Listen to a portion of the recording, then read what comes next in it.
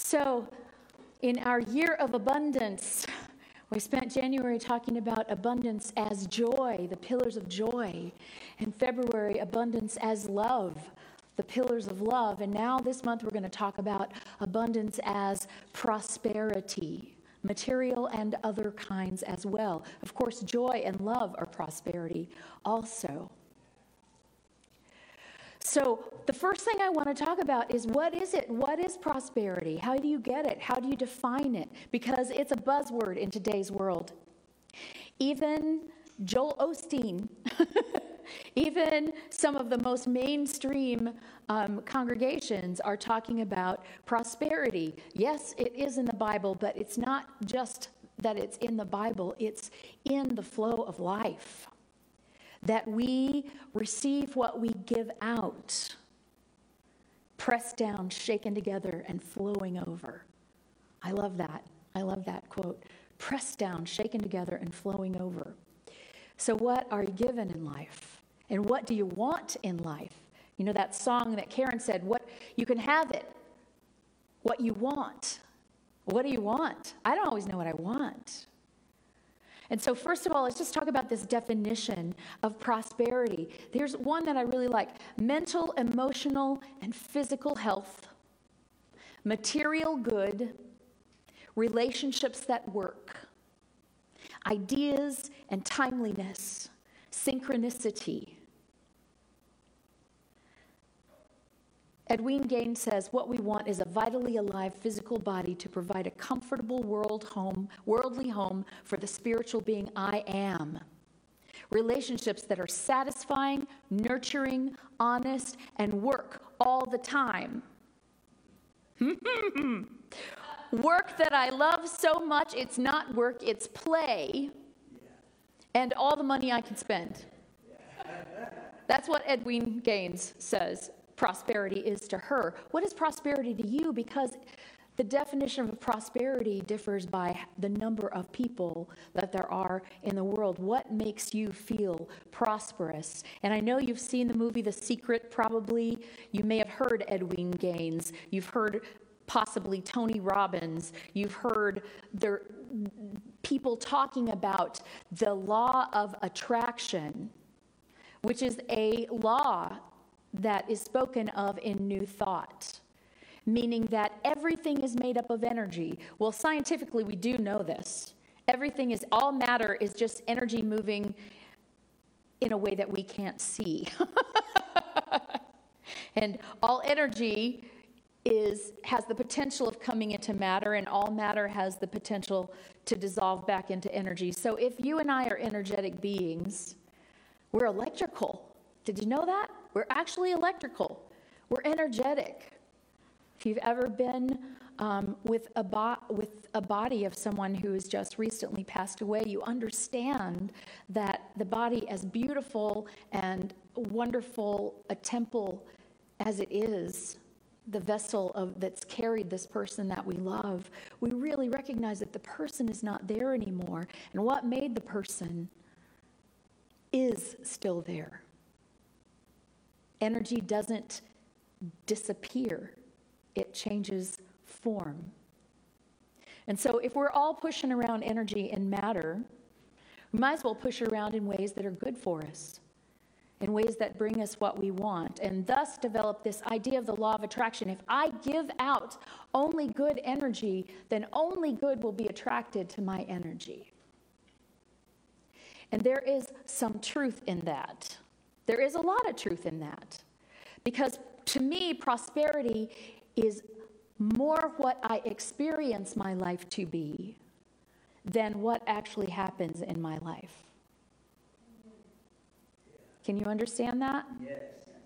There are people who have everything, and they're miserable and they will never feel prosperous. And there are people who, by my standards or yours, have nothing, and yet they feel prosperous.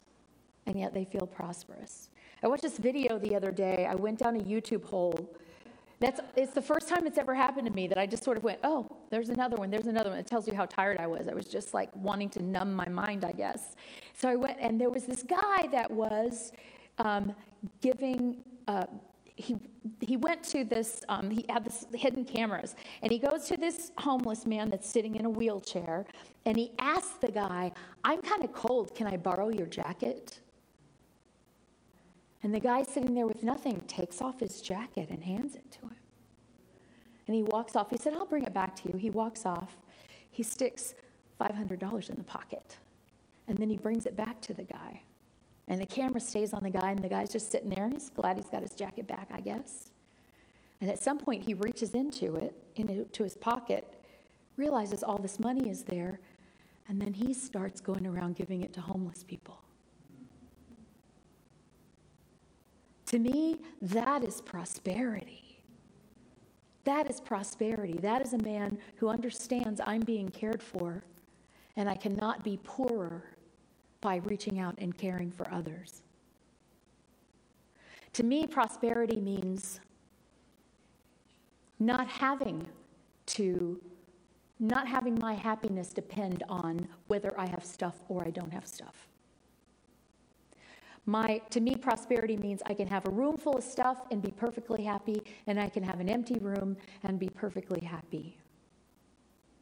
So I guess prosperity means not being attached to outer things, which means if you're not attached to outer things, that you've got to work on your inner stuff. And so this sort of simplistic idea of I'm going to put out positive energy and positive energy is going to come back. Well, you can just test it in the grocery store. Start smiling and saying hi to people. Sometimes they're taken aback. It might take them a minute to react, but if you stay with it, "Hey, how are you today?" "Oh, I'm fine. How are you?" If you give out good energy, you get good energy back. Always? No. No, not always. Some people are so determined or so focused or in such pain or so not in their bodies but somewhere else completely.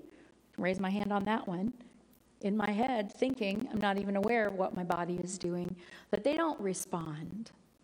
But the point of that, to me, isn't that the attraction didn't work, you didn't give out enough energy. What it means is that you are successful in your prosperity because it doesn't matter whether someone else takes it or returns it or not. Because if you are giving in order to get something in return, that is not prosperity, that is bargaining. That is a transaction. And that's the problem that I have with the law of attraction and the law of abundance as it's taught in some New Thought churches, is that it's very transactional. You give this, you get this back. You give this much, you get more back. And although I have seen that play out as the absolute truth in my life, I also know it's a little less transactional than that. So when we talk about manifesting, you hear that word manifesting. I decided what I wanted. I spent some time treasure mapping it. Maybe I cut out pictures in magazines and pasted them up. Maybe I spent a lot of my prayer time visualizing, this is what I want, this is what I want. And maybe I got it. What I urge you to do, though, is to always look at the prayer underneath the prayer. If there's something you want, do you want money? Raise your hand if you want money. Do you want money, or do you want what money can buy you? Because just having a handful of green doesn't do you any good unless you're going to spend it somewhere, right? So why do you want money? For what it can buy you? For a feeling, because when you have it in your hands, you feel more secure? This is interactive. You're welcome to answer me back. Yeah. So you don't have to work? Money would mean you don't have to work? So really what you want is to not be in a job that you hate going to.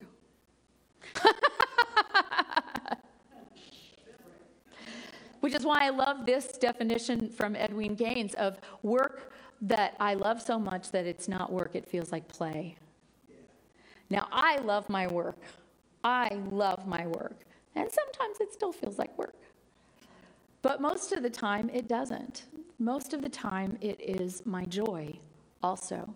And even in the times when I am bogged down by the work of it, I would not consider doing anything else because I know that the joy is a given, that I may put some work into it, but I'm not pouring into an empty hole.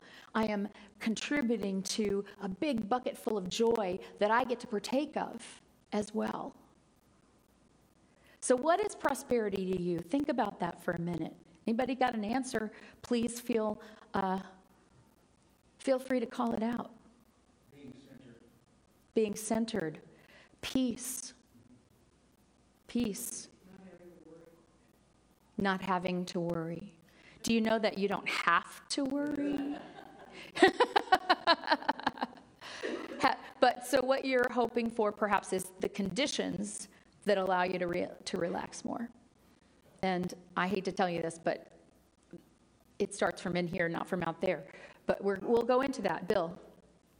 Knowing there is no such thing as lack. It's prosperity. Yes. Not knowing lack, not perceiving lack, not believing. And when he says there's no lack, we see people who are lacking all the time. But we believe that there is a finite amount in the universe. And if some people have it, then some other people can't. And I believe that there's not a finite amount. There are people who hoard it. There are people who hoard it. But there's still not a finite amount. Anybody else? Love. Relationships. There's security in knowing that your love is imperturbable, that there are people in your life that you would love no matter what, and that there are people in your life that you believe would love you no matter what. That is prosperity. Bob likes to talk about prosperity as ideas. You think, oh, there's no way out of this. And then you go, maybe there isn't, I just don't know it. That's that surrender part Karen was talking about in the song.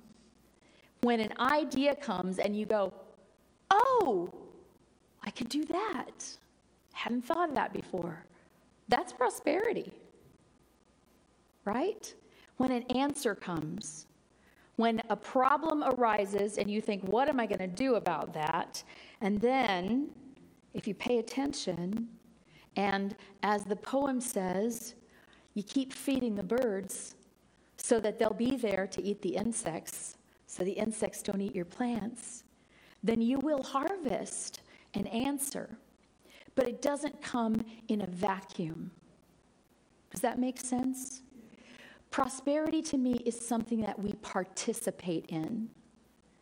It's something that we cooperate with, because if we decide to believe that we live in a universe where there is no lack, and that's hard to do when you look at the physical evidence around you. It's hard to believe that we live in a universe where there is no lack. Tell that to the people in Ukraine right now. Tell that to the people who are hoping it doesn't rain because they have nowhere to go indoors to get out of the rain. And yet, we're responsible for our experience of our life. We can't always be responsible for the conditions of our life. We have a lot of control over those conditions, we have a lot of influence over those conditions, but we don't have control over outer conditions. The only thing that we have control over is right here. And so just like with joy and just like with peace, prosperity starts right here. And so, I'm going to talk to you about what the Buddha says about prosperity. It's not what he called it, but the Eightfold Path. Right resolve. It means deciding what it is that you want, that you're willing to let your ill will go and cultivate loving kindness, that you're ready to let go of any cruelty and cultivate compassion, that you're ready to let go of anxiety and cultivate peace. Are you ready? The second on the eightfold path, right speech. What are you saying? How are the words that you are saying in your life bringing you stuff that you don't want? I'm going to tell on me and Bob this morning. We were running late. I was running late. I think it's just because I was tired. I don't know. I got up plenty early, but maybe I got up too early and I thought, I got loads of time. But anyway, for various reasons, we were running late. And so what he likes to do when he sees that I'm agitated is to calm me down, because that's what a good partner does. No, that's not what happened. When he sees me full of anxiety, he goes, he tries to ratchet it up. I pointed this out to him. We're working on it. But, oh, you're going to be late. Oh, you're going to be late now. Oh, it's too late for you to even be a little late. You're going to be a lot late. There's no way you're going to be, we're going to, And then when I have all my stuff and I'm sitting in the car, then he's wandering around doing, I don't know what, which is making me more anxious. I'm deciding to be anxious. Perry, when I called her, assured me that y'all would not start church without me. So, late is a relative term. But this idea that we can cultivate from I chose to let myself be ratcheted up. I chose not to cultivate peace and to fall into that. And I have to claim that for myself. I created that anxiety. He didn't help, but I created it. And we have had to talk about that, and it's never going to happen again. But what words am I using that come back to haunt me? The words that I've used all the years that he's made me late, perhaps were a contributing factor in him going, you're going to be late, you're going to be late, you're going to be late, it's not my fault. Did you graduate from kindergarten? Seriously, though, what am I doing that's making things, what words am I using that are returning to me in a way that I don't like? So the Buddha says, right speech, no lying, no rude speech, and no starting drama. That's basically what the Buddha says, not in those exact words, but don't say something that you know that might bring harm or hurt to someone else just because you know it. Don't tell them. Don't create drama between two people. Let them create their own drama. Don't get in there yourself. Leave the drama alone. Right speech. Right conduct or action. Okay, no stealing, no sexual misconduct. But more important, it's not just about stealing, it's about envy and greed. If you want to be prosperous, you don't ever have to want what someone else has. You only have to want what is rightfully yours. Greed and envy have no place in that way. Right livelihood. What are you doing in your work? Do you feel like you're contributing to the world in some way? And it doesn't necessarily mean that you're working with orphans. You may be just working in an office building. But I can tell you, I have people who have worked in my office buildings before who were rays of sunshine that brought everything up. And I've also had the gloomy gusses that brought everything down. And everything affects everything else. And so, yes, we all want that. To me, that's prosperity, having meaning and purpose in my life. Having meaning and purpose, which might be connected to my work or it might not. But what am I doing that makes me feel like I have meaning in my life? Right effort, which he calls preventing the arising of unwholesome states and generating wholesome states. To me, what that means is when you find yourself in a hole, stop digging. That's prosperity. That's prosperity. When you find yourself in peace, note it, be in it, be with it. Feel what it feels like so that you can recognize it the next time it happens, so that you can even cultivate it. Right mindfulness, meaning being present, conscious of what we're doing, awareness of the impermanence of the body, and even our feelings and our minds. There's impermanence here, and so why be somewhere else? This is only going to last a short time. Let's be here with it. Right concentration, which is basically meditation, mindfulness, one-pointedness of the mind, which leads to insight. So that one-pointedness, what we like to call it in here, is seeing everything through the eyes of love. That's what I would call the one-pointedness of mind. And man, I don't always have that, but I always try to cultivate it with my awareness. And right view, and that's seeing through the eyes of love, but also, this is particularly what the Buddha meant by it, being aware that actions have consequences. Prosperity doesn't come in spite of what you do. Your life comes to you as a consequence of who you are and what you give out.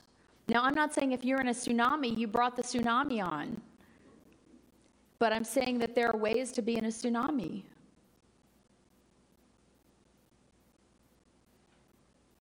I haven't been in one, so that's easy for me to say. Our actions and beliefs have consequences. The Buddha believed that our actions have consequences after death, that we are creating karma at all times. And so that law of attraction is kind of like the law of karma, that what we give out, we receive. But I'm going to go more specifically into prosperity as we unfold the next few weeks. But what I would like you to think about this week is, what is your definition of prosperity? What does it mean to you to be prosperous? And if a word comes, think about maybe what's behind that word. Because if the word is Mercedes, so what does that mean to you? Is that a symbol of prosperity? Do you want people to understand that you're prosperous? Or is it a symbol of good German engineering? I don't know. I'm making stuff up right now. But I want you to think about what prosperity means to you. And then when you think about that, think about what could be behind that. Just like in money. You want what money buys. You want security. You want to not have to work and worry your whole life about what's coming next. And the truth is, part of abundance, part of prosperity, which we've already talked about when we talked about love and joy, is acceptance. That things will be as they are. And you can cooperate with them and create joy and love and harmony in your life, or you can fight against them. And no matter how much you have, keep yourself miserable.